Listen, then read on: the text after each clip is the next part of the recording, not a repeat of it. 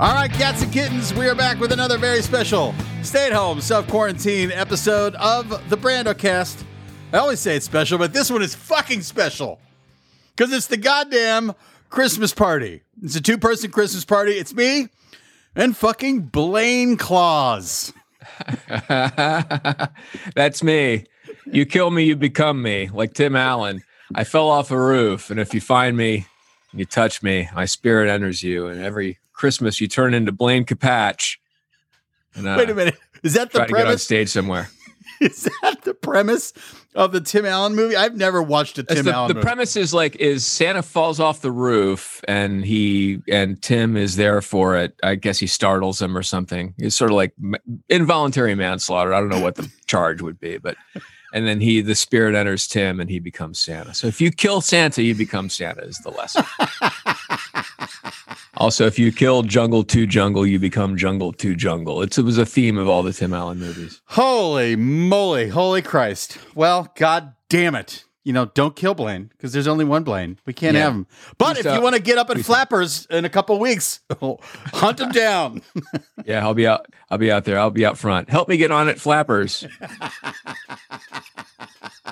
I was just there, by the way. I love Flappers. I don't want to diss it. It's fun to make fun of because it's called Flappers, but it's actually a great club. It's like a proper comedy club in Los Angeles. Totally understood. And I've actually performed there. Is it true that Flappers used to be like an old Sizzler or a Bennigan's or something? It has the vibe of big banquet rooms, yeah. And you know what? It smelled like sewage the last couple of times I was there. I've done shows there twice in the last week and a half, and at both times it smells like something opened up in there badly. So, yeah, probably a Sizzler. There's nothing that says Merry Christmas like downtown Burbank. Yeah. Oh, yeah. People put their lights out. It's nice. When it gets dark and you can't really get a good look at it. Doesn't look as plain.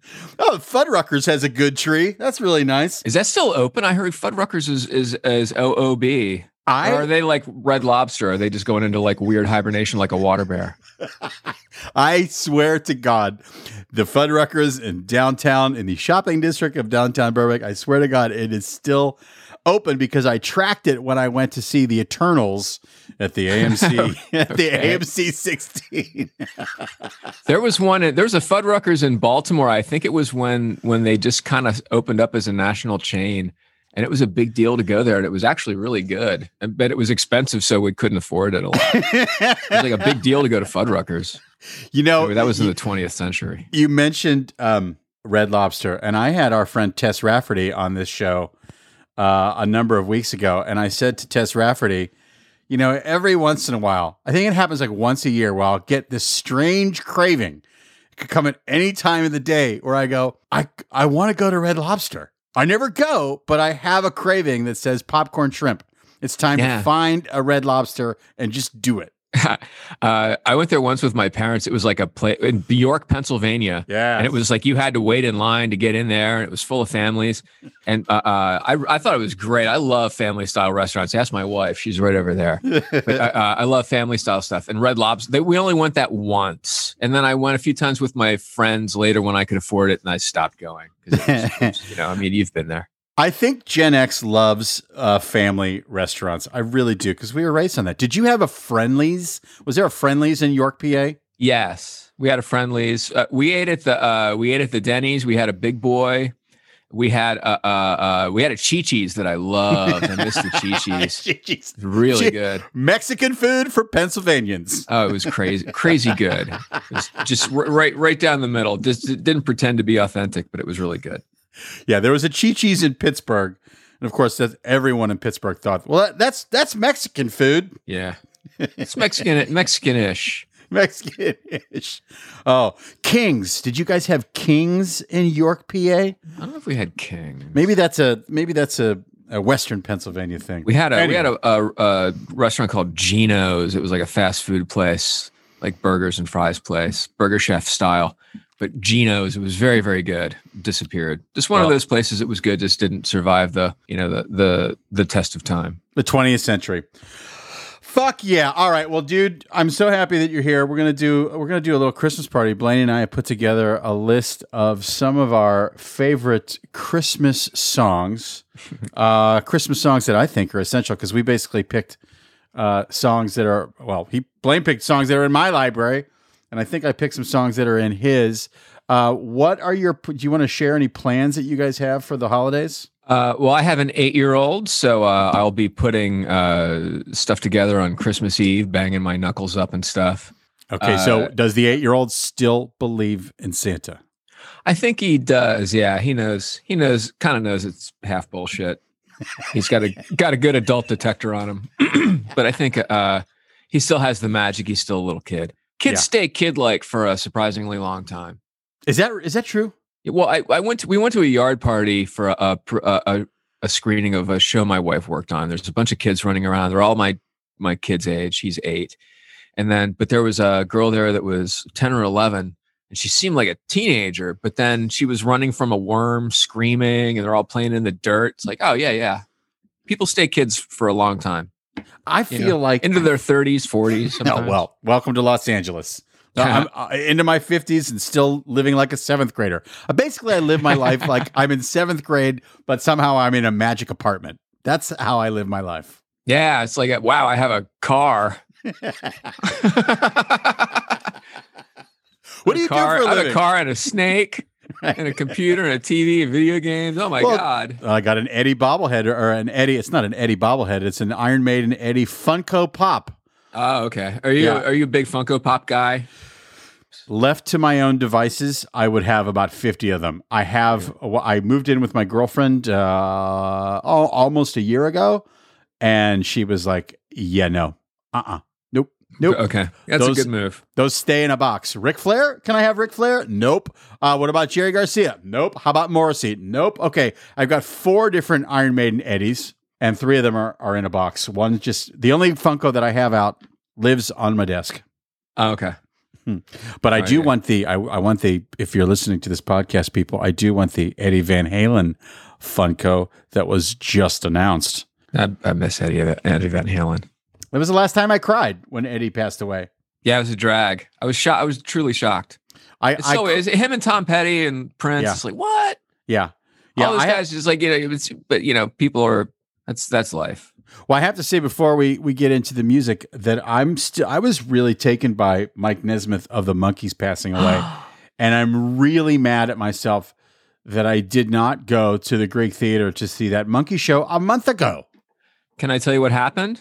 Tell me. I was going to go, but I couldn't go. I was opening for Patton in San Diego that night. Wow. And my wife took my son Oliver this was like his first big concert. So they went, and I think his cousin Saoirse went with him. So, but he was sort of restless. He heard some songs and stuff, and it's a big show, and it's at the Greek. And he was a little overwhelmed. But then at the end, they started playing songs that he recognized that were coming up to the big finale, and they played Daydream Believer at the end. And he said, Vera said that everybody was singing along, and they were all holding their phones up, and the whole audience singing. And my son just started crying, just buried his head in her shoulder and just started crying. Oh, wow. Beautiful. The most beautiful thing to happen at his first concert.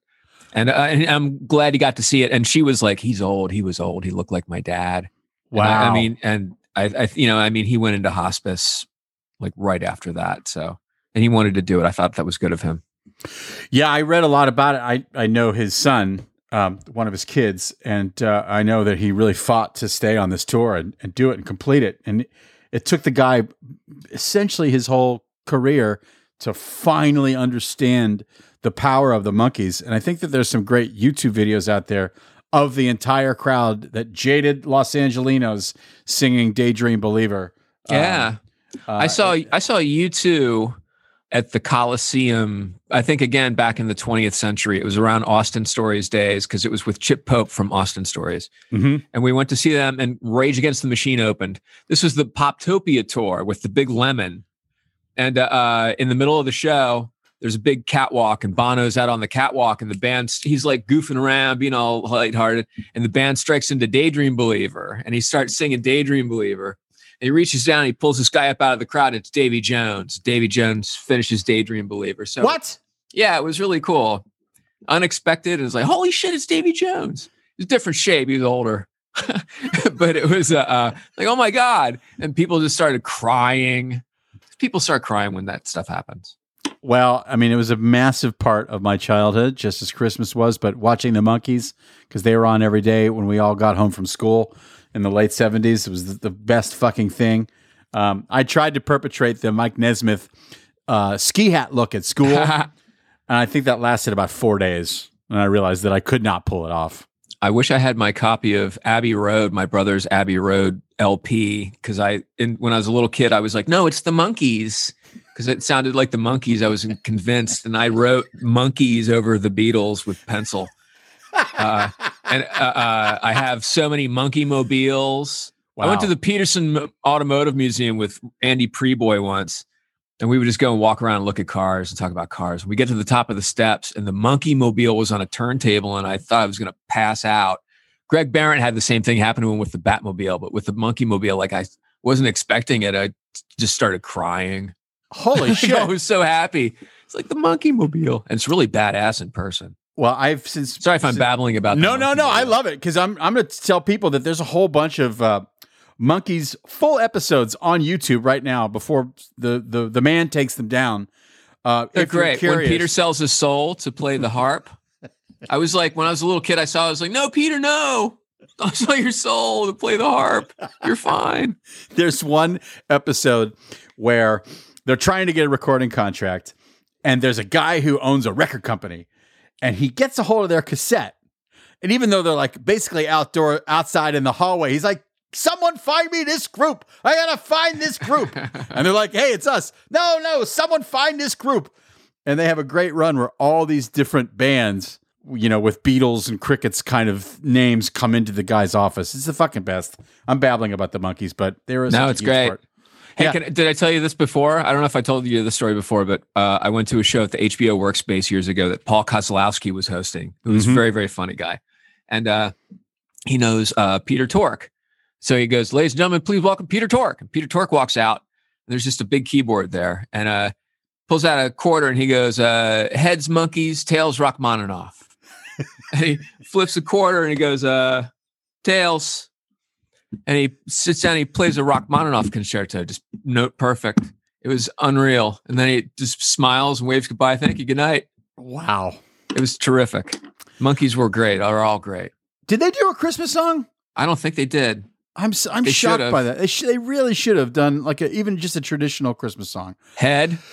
Head's like Die Hard's a Christmas movie. Yeah, Head. Falling off a bridge into the snow. Yeah, that's heavy. I got to watch that again, because the idea that they created this fucking movie with Jack Nicholson, that it was the ultimate, like, fuck it, we're not pop stars anymore. We're going to make this radical movie. I got to watch that. But you've watched the full movie? I saw it in the theater again back in the 90s. Wow. And it was something I'd like to see again, because I remember watching it and going, it's a little there's more to process than you think. There's a lot coming at you from different angles. You know, stuff is funny on purpose and not funny on not purpose, and just things are on purpose and the different purposes. I just like the fact that Jack Nicholson worked with the fucking Monkees. Oh yeah. The cross-pollination back then, it was just like everybody was friends. It was just people that you saw at Greenblatt's or whatever. And then you end up this guy ends up being Harry Nielsen, and this guy ends up being in the Trogs or whatever. No, they were British. Well, there's that great clip of Mike Nesmith and Frank Zappa switching personalities to do like a little 2-minute bit at the end of a Monkees episode. Mm-hmm. And, it cut to current day where, Jason Nesmith and Ahmet Zappa are good friends in real life. So it's like, when I saw that video the other day, I was really kind of floored by that, because the cycle of life goes on. You know what I'm saying? Yeah, they were all peers and contemporaries hanging out, having a good time. Understood. All right, here we go. It is time for Blaine and Brendan's Christmas Party Mix. These are songs.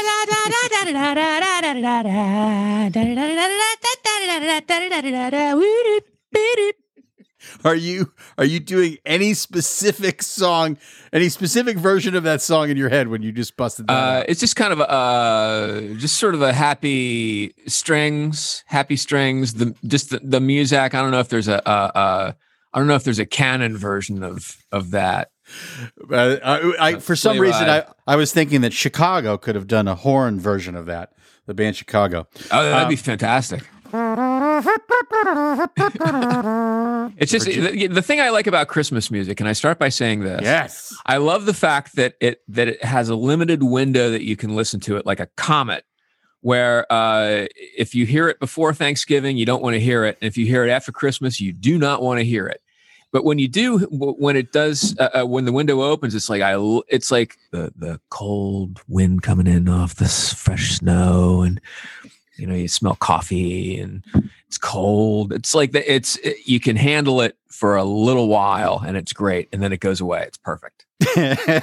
Well, I love all the songs that we picked for the Christmas party mix. If you have one at home, please add these songs if you don't have them already. So let's start off with, I don't know, I think this is the greatest Christmas song of all time. It's a song that Mr. Capatch picked. It is Wonderful Christmas Time, Paul McCartney. The mood is right, the spirit's up, we're here tonight. All right, tell me why you picked this song for the list.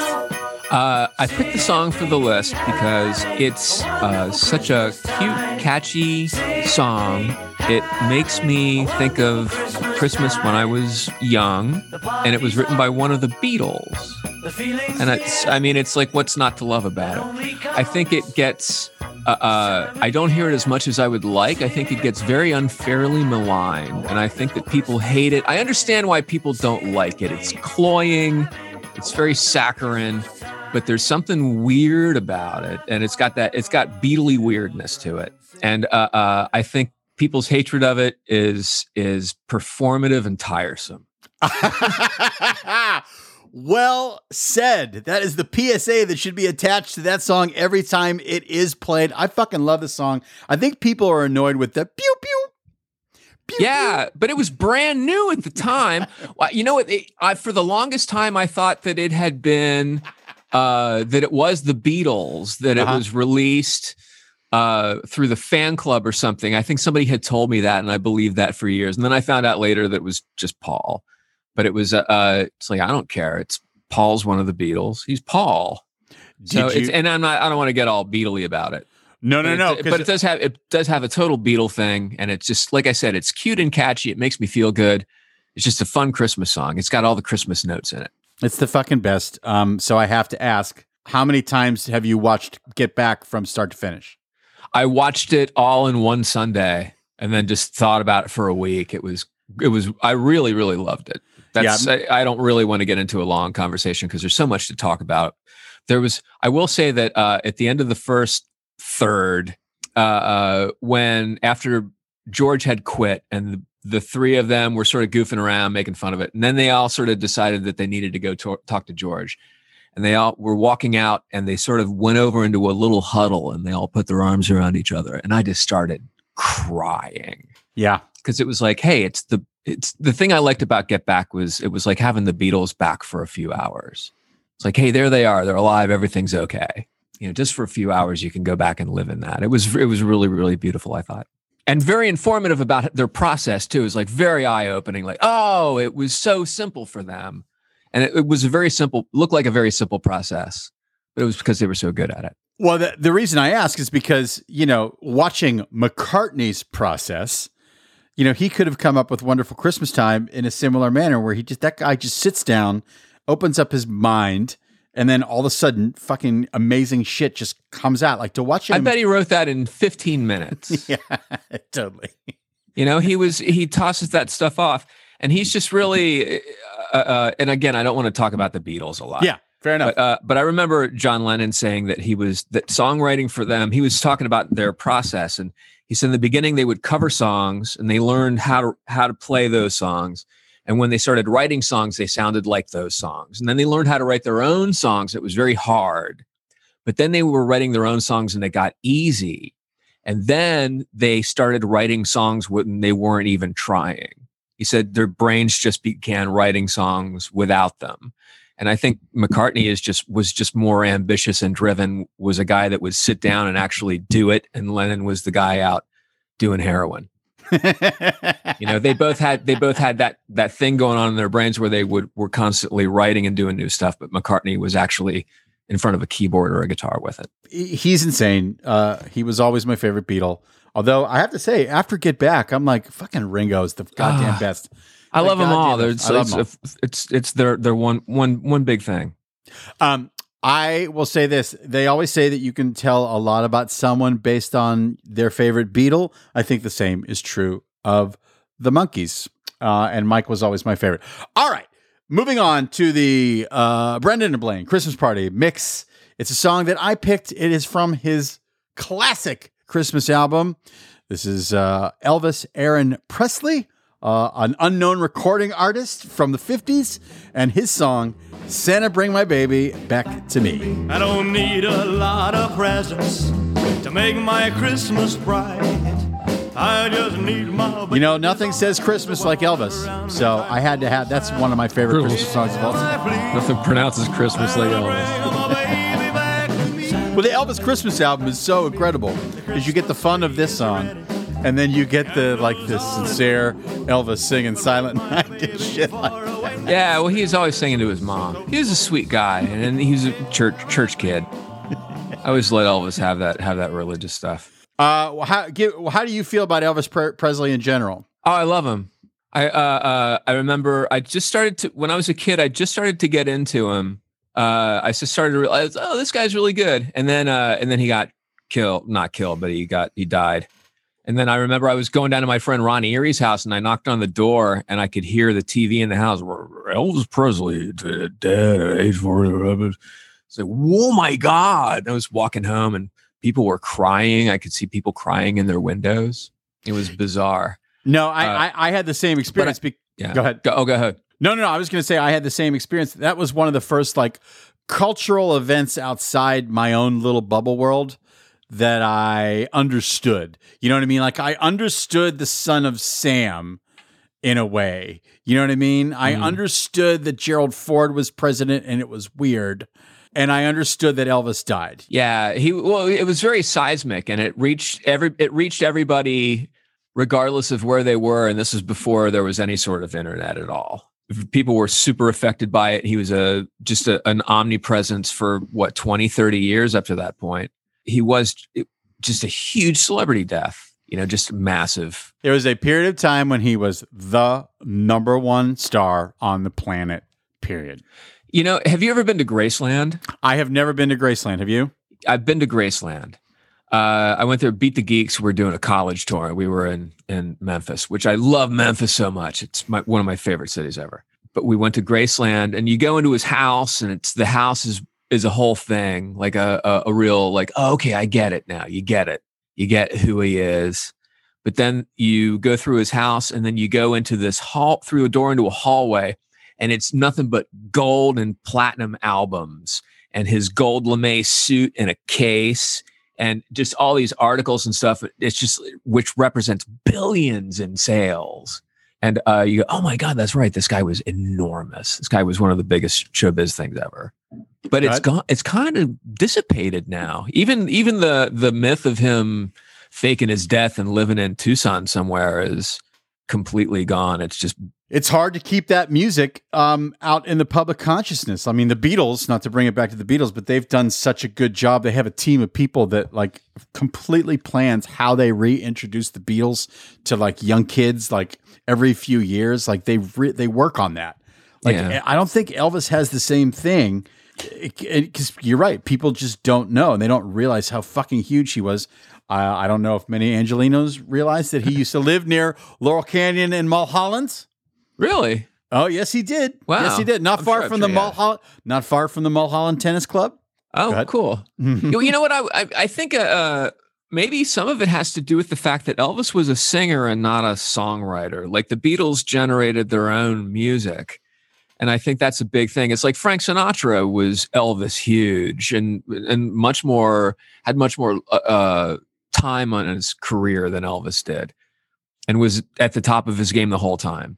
but he didn't really, when he died, that was pretty much it.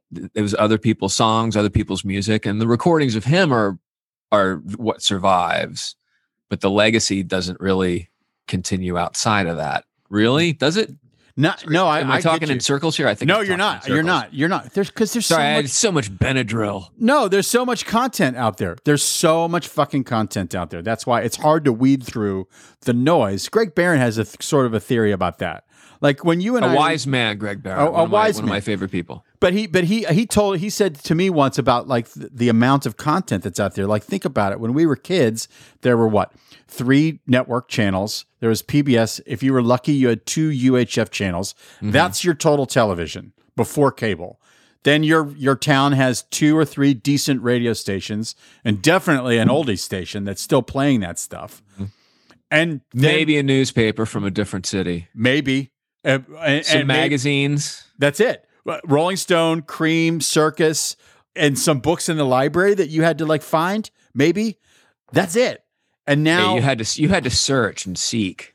right. But that was part of the fun of it, was searching and seeking, discovering, holding, getting fucking excited about it, and then owning. Like that was such a huge deal. Now there's 8 million things. I don't know anybody who's on the American Music Awards. And I used to know, I could name every member of every band ever when I was a kid. You know what I mean? Yeah. Well, I mean, it's a new time, new bands and stuff. Yes. That'll change. So let them have their tartar sauce. You know, it doesn't change. What doesn't change? The awesomeness of Little Drummer Boy by Bing and Bowie. They told me, bum. This is one of my favorite Christmas songs of all time, only because I just love the idea of 70s David Bowie coming into Bing Crosby's world. I don't know, maybe blowing his mind. He's there because the Crosby kids said you should have David Bowie on your Christmas special. And they reworked the song so David has that amazing part, peace of Yeah, that contrapuntal thing in the middle. Can it be? Yeah, it's really gorgeous, and they would play that on MTV all the time. It was in heavy rotation, and you'd be like, "What the?" And every time it was because Bowie looks normal, Right. but he still looks like like he just stepped out of a meteor next to Bing Crosby, and Crosby is probably drambuied out of his mind.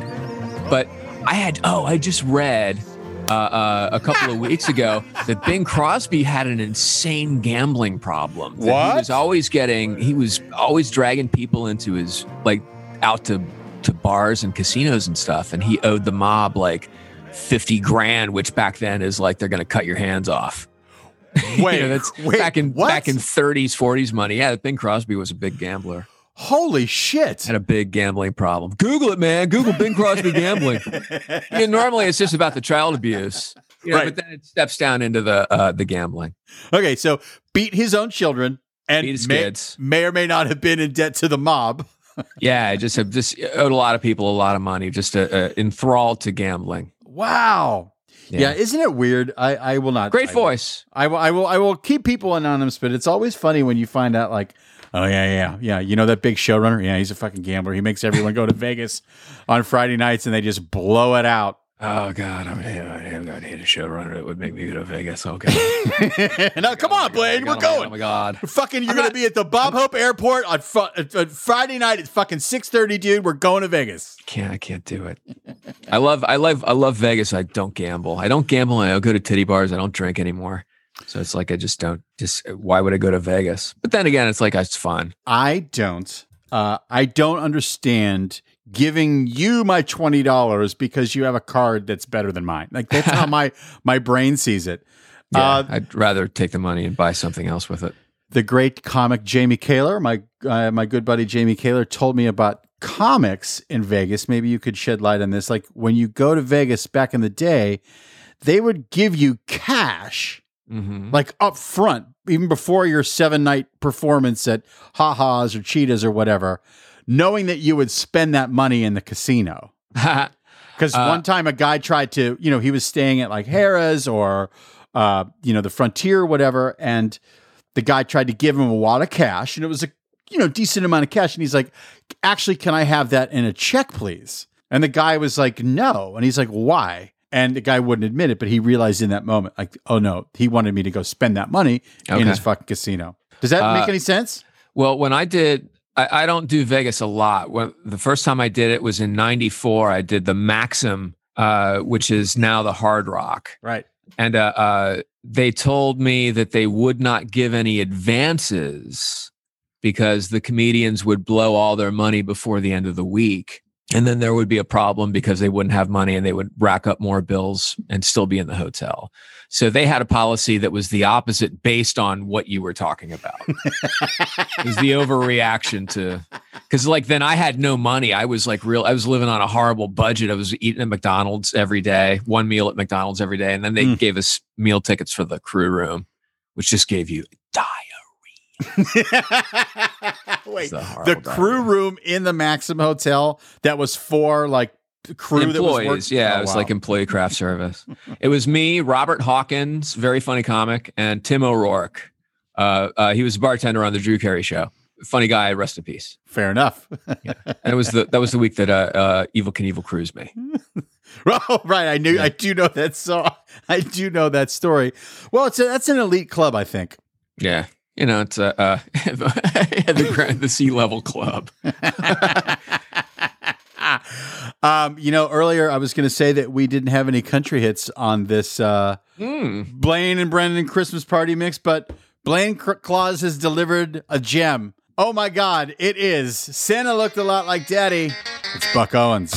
Santa looked a lot like Daddy. Our Daddy looked a lot like him.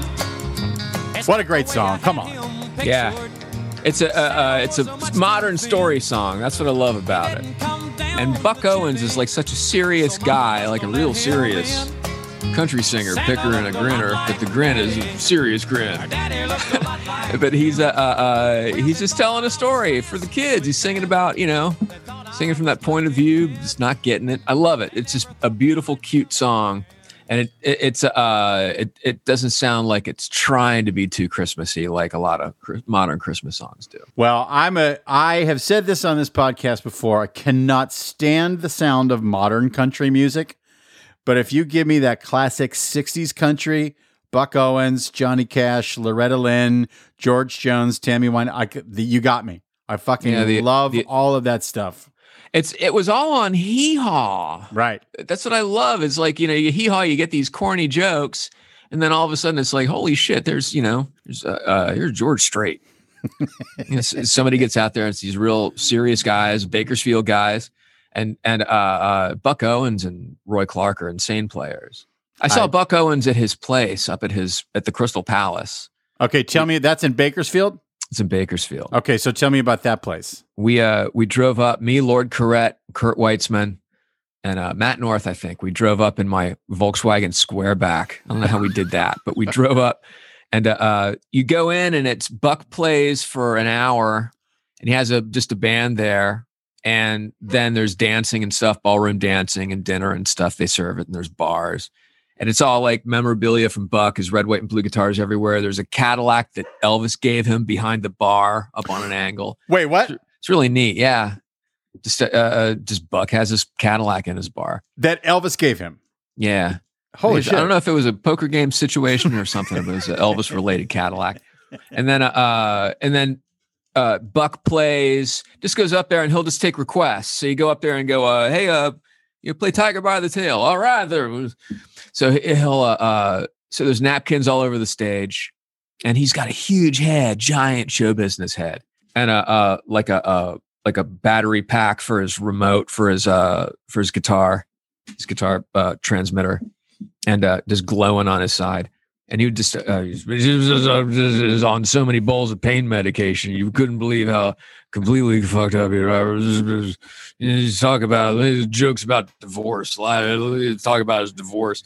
And he's like, just mumbling a little bit, and it's his divorce. And so when a woman gets a divorce, and it's like a divorce. He keeps coming out of this blur of pain medication, and then you go, anyway, here I got a tiger by the tail. This huge voice booms out, and he was so good. And then he would take a break where the band would just sort of play instrumentals, and he would just grab a young thing and dance in the dark in the crowd with everybody else. You could see his pack glowing. But and then you go back up and play another hour. It was fucking great. Wow. And the best part is Dick Dale was there. Whoa. In the audience, just watching the show, just watching Buck play. And I remember a couple of times we'd sent napkins up going, ask Dick Dale to come on stage and play some Dick Dale songs. Yeah. But that's not really something, because he plays a left-handed and his guitar is just strung with just telephone cables. So that would be hard for him to, hey, I'm going to bring Dick Dale out. Just play a couple of, play Mr. Lou for you guys. Just wearing a guitar pick down like white hot. I gotta Google if Dick Dale did a Christmas song. There's got to be a Dick Dale Christmas song or two out there. Yeah, there must be. Yeah, but I feel like that's your wheelhouse. That's like Lucha Vavoom, Wacko. You love all that Americana stuff. Yeah, that Link Ray flavored stuff. Yeah, you love all that. I love surf guitar. Those crazy old surf. I saw Dick Dale do a thing. He was getting some award for, I think, like the LA City Paper or something.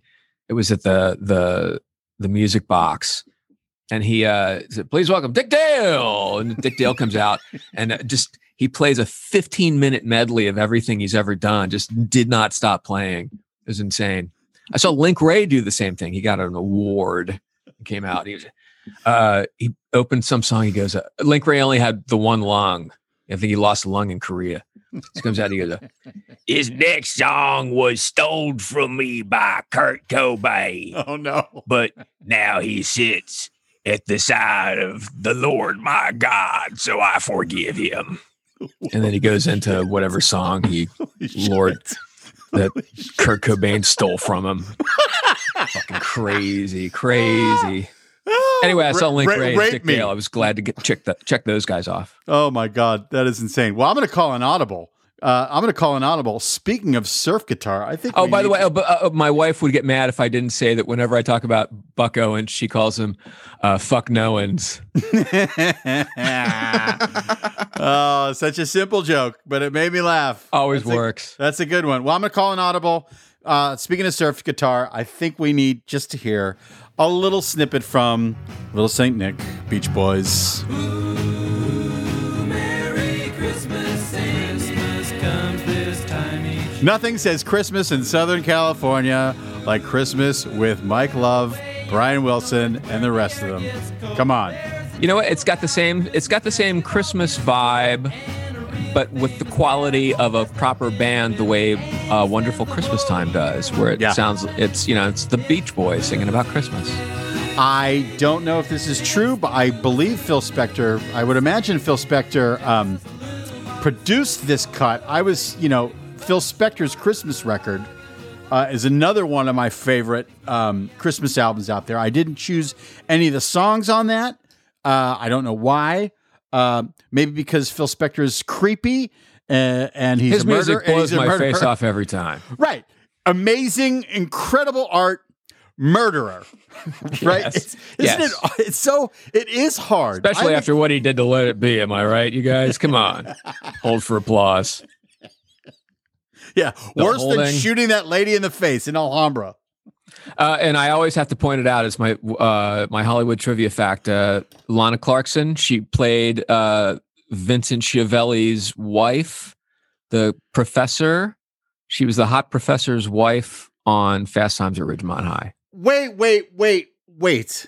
Remember when they all met Vincent Schiavelli? Remember Vincent Schiavelli played the professor that took him out to the autopsy? Yes. And then they all went to a party and they met his wife and she was smoking hot and they were all like really like, ooh. That was Lana Clarkson. That's the woman that Phil Spector killed. That is great trivia. Maybe I knew that. I always feel grave Robbie when I point it out, but it's like I'd rather have her around than Phil Spector. Yeah, Hollywood is a strange place. Loaded with murder. Murder. But you know you know where there's no murder? There's no murder in Peanuts Land.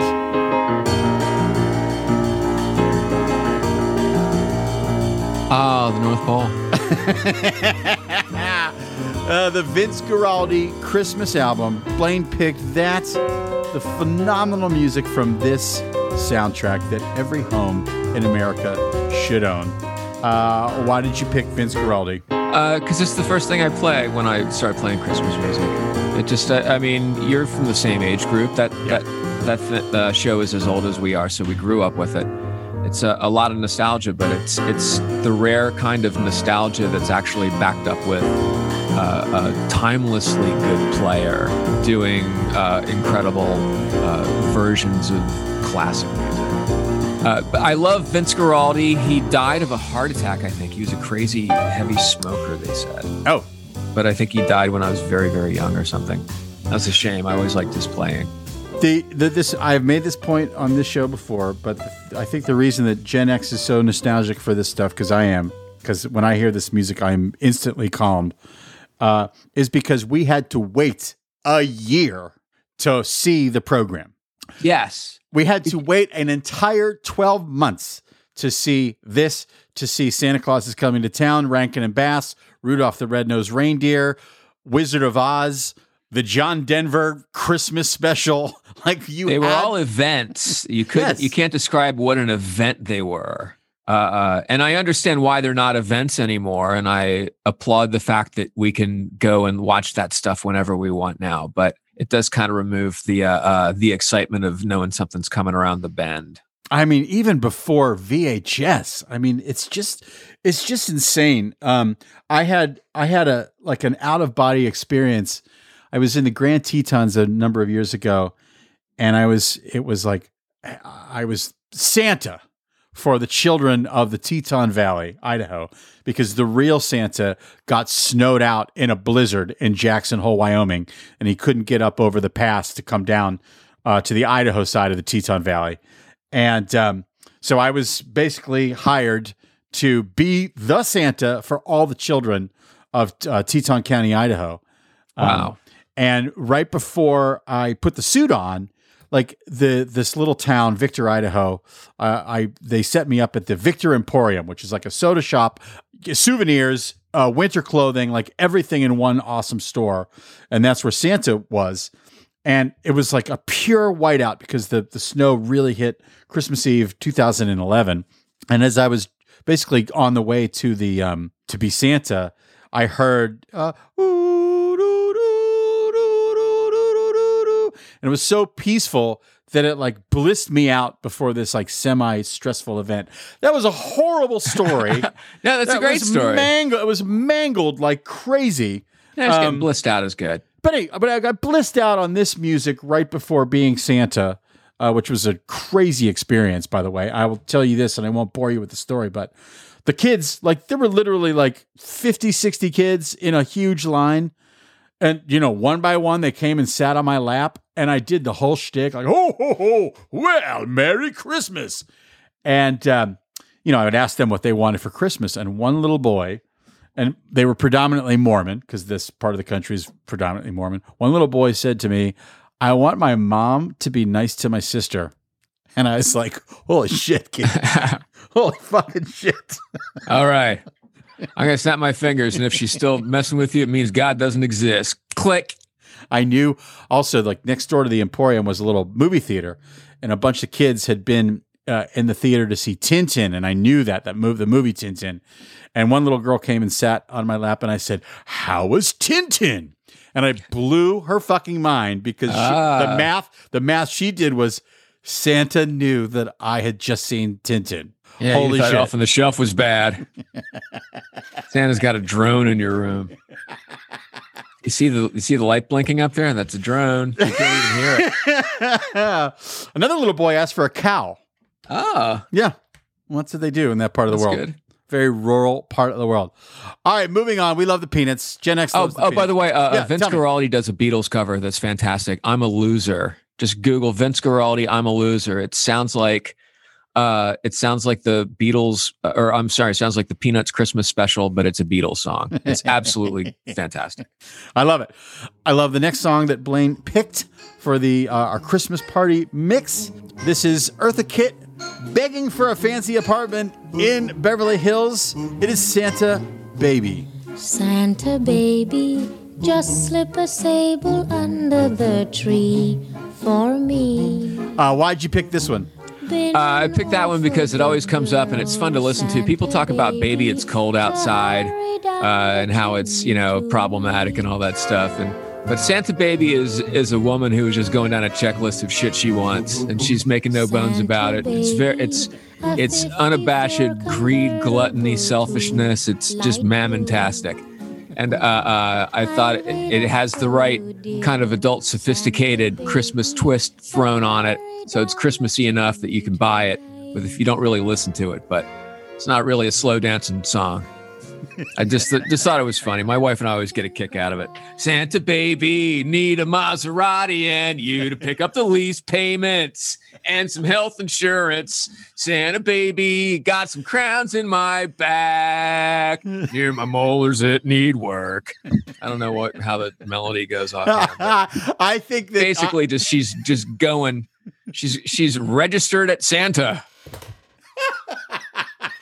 I think that she is asking for an apartment south of Wilshire and west of Beverly, right in that little pocket, like behind where UTA used to be. I didn't know I could do that. Hey, Santa, I'd like an apartment down there too. If I could get specific about neighborhoods. Yeah. Hey, could I get something in La Crescenta? That would be good, like off Honolulu. Up in Montrose. I love Montrose. Someplace close to the fire department in case it's crazy. Dave Anthony, if you're listening, we're moving up to your part of the world. No warning. Don't tell him. Yeah, Eartha Kitt, Santa Baby. What a fucking amazing song. And what an amazing Catwoman. Yeah. People should know. Eartha Kitt was Catwoman. A lot of people are more into Dog Woman, but I like the Catwoman. Oh, such a simple joke, but it made me laugh. Well, you mentioned it before, so I think we need to play, a song that most people do have already on their list, even they might not admit it, but it is Baby It's Cold Outside. I really can't stay. But baby, it's cold outside. I've got to go But away. baby, it's cold outside. Okay, yeah, a little rapey, but things were different back then. Yeah, I think there's been a discussion where people are kind of addressing the overreaction people have to it, and I understand where it is very problematic. But I always listen to it. Maybe I've been listening to it wrong, but for me, they were always both in on it. There was this little give and take. There's a little footsie under the table going on. They were both in on it, and I'd like to imagine that they ended up married. So maybe this song, Baby It's Cold Outside, led to something good, and maybe you should stop off other people's business necks.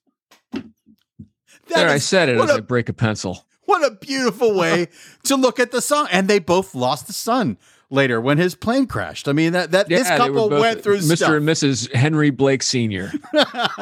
And he used to eat at the fucking Hamburger Hamlet on Sunset near Doheny way back in the day, every day. Did you ever go in the Hamburger Hamlet up there on the Sunset Strip when Dean was there? I didn't go in there when Dean was there, but I did go in there and have a vodka at some point. I didn't know there was a hangout for Dean. I do know it smelled old in there.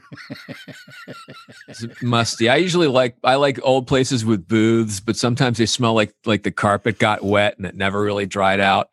Like the Sam Ash on Hollywood or Sunset is like that. Well, you heard me. The Hollywood, the Sunset Sam Ash smells like mold. So don't buy a guitar there. No, they have guitars are fine. Place smells.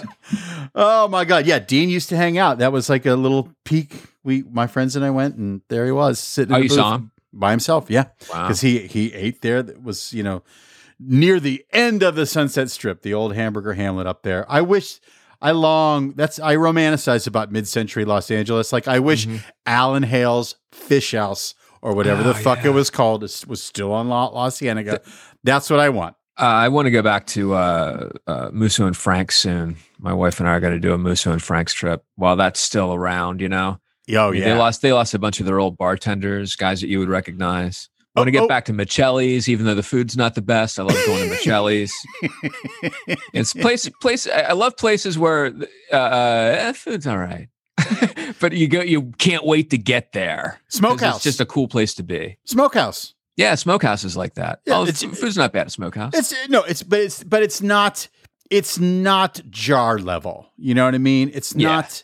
it's not like the top. We don't go to Taylor's Steakhouse because it has the greatest steak in LA. You go there because you want to feel like it's 1972 and you're having prime rib with cream spinach, right? Yeah. Where the hell's Mannix? He was supposed to be here. Cut to a guy peeling down a Wilshire in a green LTD. Oh, my kid is 8 years old and he knows the term. Whenever we park right in front of our place, he goes, Kojak parking. Because in Mad Magazine, they always made a joke about how Kojak, wherever he was in New York, Kojak would always find a place to park right in front of wherever he was, which was impossible. So I would always call it Kojak parking, and he doesn't know what it means, but now he calls it that. I love it. I love it. I love it. Have you shown him an episode of Kojak? No, I think he's seen a picture of Kojak. He doesn't really have the attention span for 70s crime pacing. My nephew is named Mannix. Really? Yes, and he has seen the intro to the show. Yes. Oh, wow. Yes. There's a really funny parody on The Simpsons called Manicheck.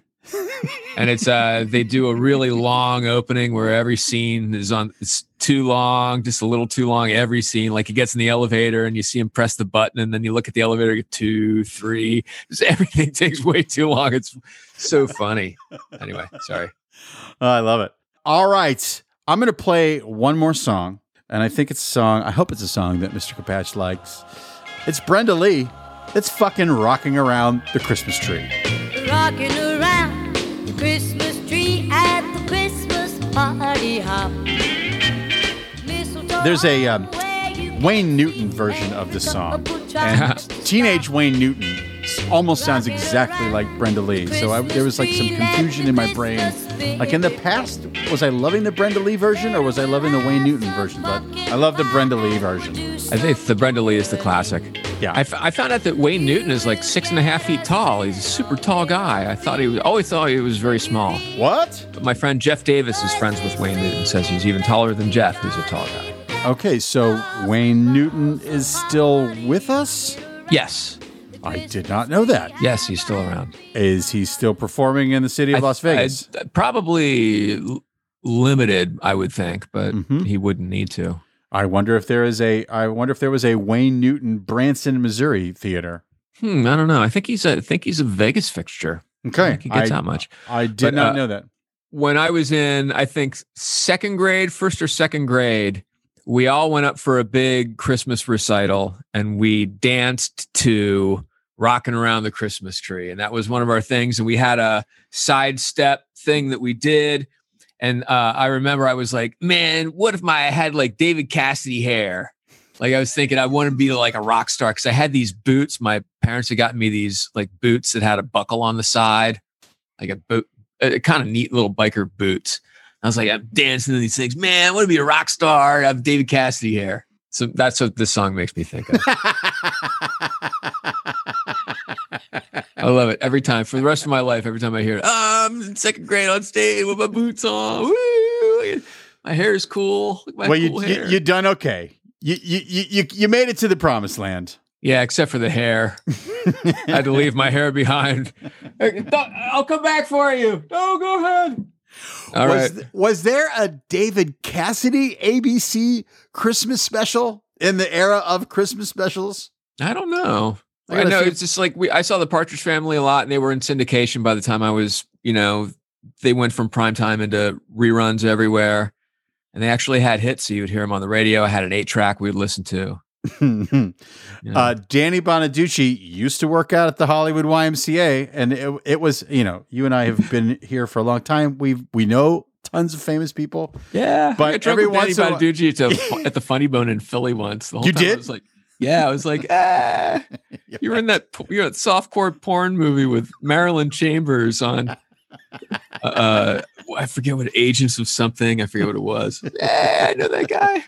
Well, he's just one of those fun celebrities. Like, hey, there's fucking Danny Bonaducci. Yeah, he's good. He's a good one. Do you want to throw out any last song as we wrap things up? Any final songs that you want to add to the mix? Well, you know what? One thing that happened to me when I was young is for Christmas I got K-Tel's Dumb Ditties, And it was one of those K-Tel albums where it was just a bunch of crazy songs, and I ordered it and I got it for Christmas, and it was loaded with such great songs. It had a couple of Christmas songs. It had I'm getting nothing for Christmas because mommy and daddy are mad. It was that one, and all I want for Christmas is my 2 front teeth. But it also had other great songs. It had My Ding-a-Ling by Chuck Berry. It had The Ballad of Irving. It had Martian Hop. It had On Top of Spaghetti. All these amazing, weird, like novelty classics, almost like Dr. Demento. And that was a great Christmas memory for me. I was back with my slot cars listening to dumb ditties over and over and over for months after that Christmas. Can you please Blaine-splain K-Tel Records for the young kids at home? K-Tel was a label, and they go, K-Tel presents motorcycle rock. Ba-da-da-da-da. You get and then it would be like, Born to be Wild, Steppenwolf, Iron Butterfly, and then there'd just be scrolling songs by people and many more. And sometimes it was themed, sometimes it was greatest hits. Bobby Vinton. The Blue Velvet. Right. Songs for lovers. K-Tel's Songs for Lovers. Yeah, and so it was just a compilation album company, and they would sell themed albums. But Dumb Ditties is the one that I fell for. But you had to send in a check for $8 to some P.O. box, correct, to get that record? Yes, I think there was at some point they realized that they needed to start selling in mom and pop stores, right? So you could get them in, the Bon-Ton or Pennies or whatever. Right? No, in Pittsburgh it was Zayre's, it was Hills, it was like the 5 and dime stores. You're right, Murphy's. Yeah, I'm trying to remember what the Ballad of Irving. I can't remember the guy's name. It was about a Jewish cowboy. And it just sounded like an old-timey comedy album bit. Here it is, Dumb Ditties. I should have had this all worked out in rehearsal. But anyway, Dumb Ditties had a couple of Christmas songs on there. Just fond memories. That's the thing about Christmas is everybody has their fond memories of of the same songs. So it's something that we can all share a little bit. Understood and well said. All right, as we wrap things up, is there anything that you want to promote, anything that you want to say to the kids out there? Are you doing any live shows coming up? What's the fucking story? If this is on before next week, I'm opening for Todd Barry at the Dynasty Typewriter. He's one of my favorite comedians, and so am I. So come see us. And that's it. I'm just going to be hanging out over the holidays. My kid's home from school, and I have a semester at sea. And then I'm going to be doing a month milking Mexican rattlesnakes for a university experiment. That's going to be a lot of fun. But anyway, that's me and Stacy Keach. Check it out on our live stream. I cannot wait for that. What are you doing? Do you have plans for the holidays? Are you leaving town? You staying in town? Yeah, no. Andy and Nancy Wolof are taking me and their daughter Julia to fucking Mexico. Oh wow! I'm gonna be down there milking rattlesnakes. We should totally hook up. I have a line on rattlesnake milk. Huh? No, we are. We have been told that we can't say no, and we are being taken. Just the generous parents. I got a girlfriend with really fucking generous parents. So very nice. Well, yes. have fun. And hey, if you're in Mexico, you got to try the deep dish pizza. It is, I'm telling you, it's the best. You gotta. It's part of the whole thing. But I wish I was staying in LA almost because I love LA at Christmas. It's the hidden secret. It's the best place to be. It really it's completely empty because everyone has gone home to fucking Cleveland and everywhere else in Boston and what the fuck. And it is great because you can drive around and do shit. I am going to the Tam O'Shanter right before Christmas for the Christmas caroling. So it's the holiday season. Dude, thank you. By the way, you're now the first official 4th time guest on the Brandocast. Oh, I'm a 4-timer. You're a 4-timer. I love it. Double 2-timer. There's Pardo with 3. There's Padgett Brewster with 3. There's Paul Myers with 3, but you're now the first official number 4. Suck it, Pardo. You in particular. It's great company to be ahead of. Yeah, well, you're the absolute best. You're the fucking best. You're the best. I always love talking with you, Brendan. All right. Thank you, dude, so much. And to the rest of you, thank you so much. Merry Christmas. Thank you for liking, subscribing, listening to the Brandocast. Got so many great guests coming up in 2022. This is the final show of the year. No one I'd rather spend it with than Mr. Blaine Capatch. And, of course, the Brandocast is produced by Mr. Richard Sheltinga. So until the next time, cats and kittens.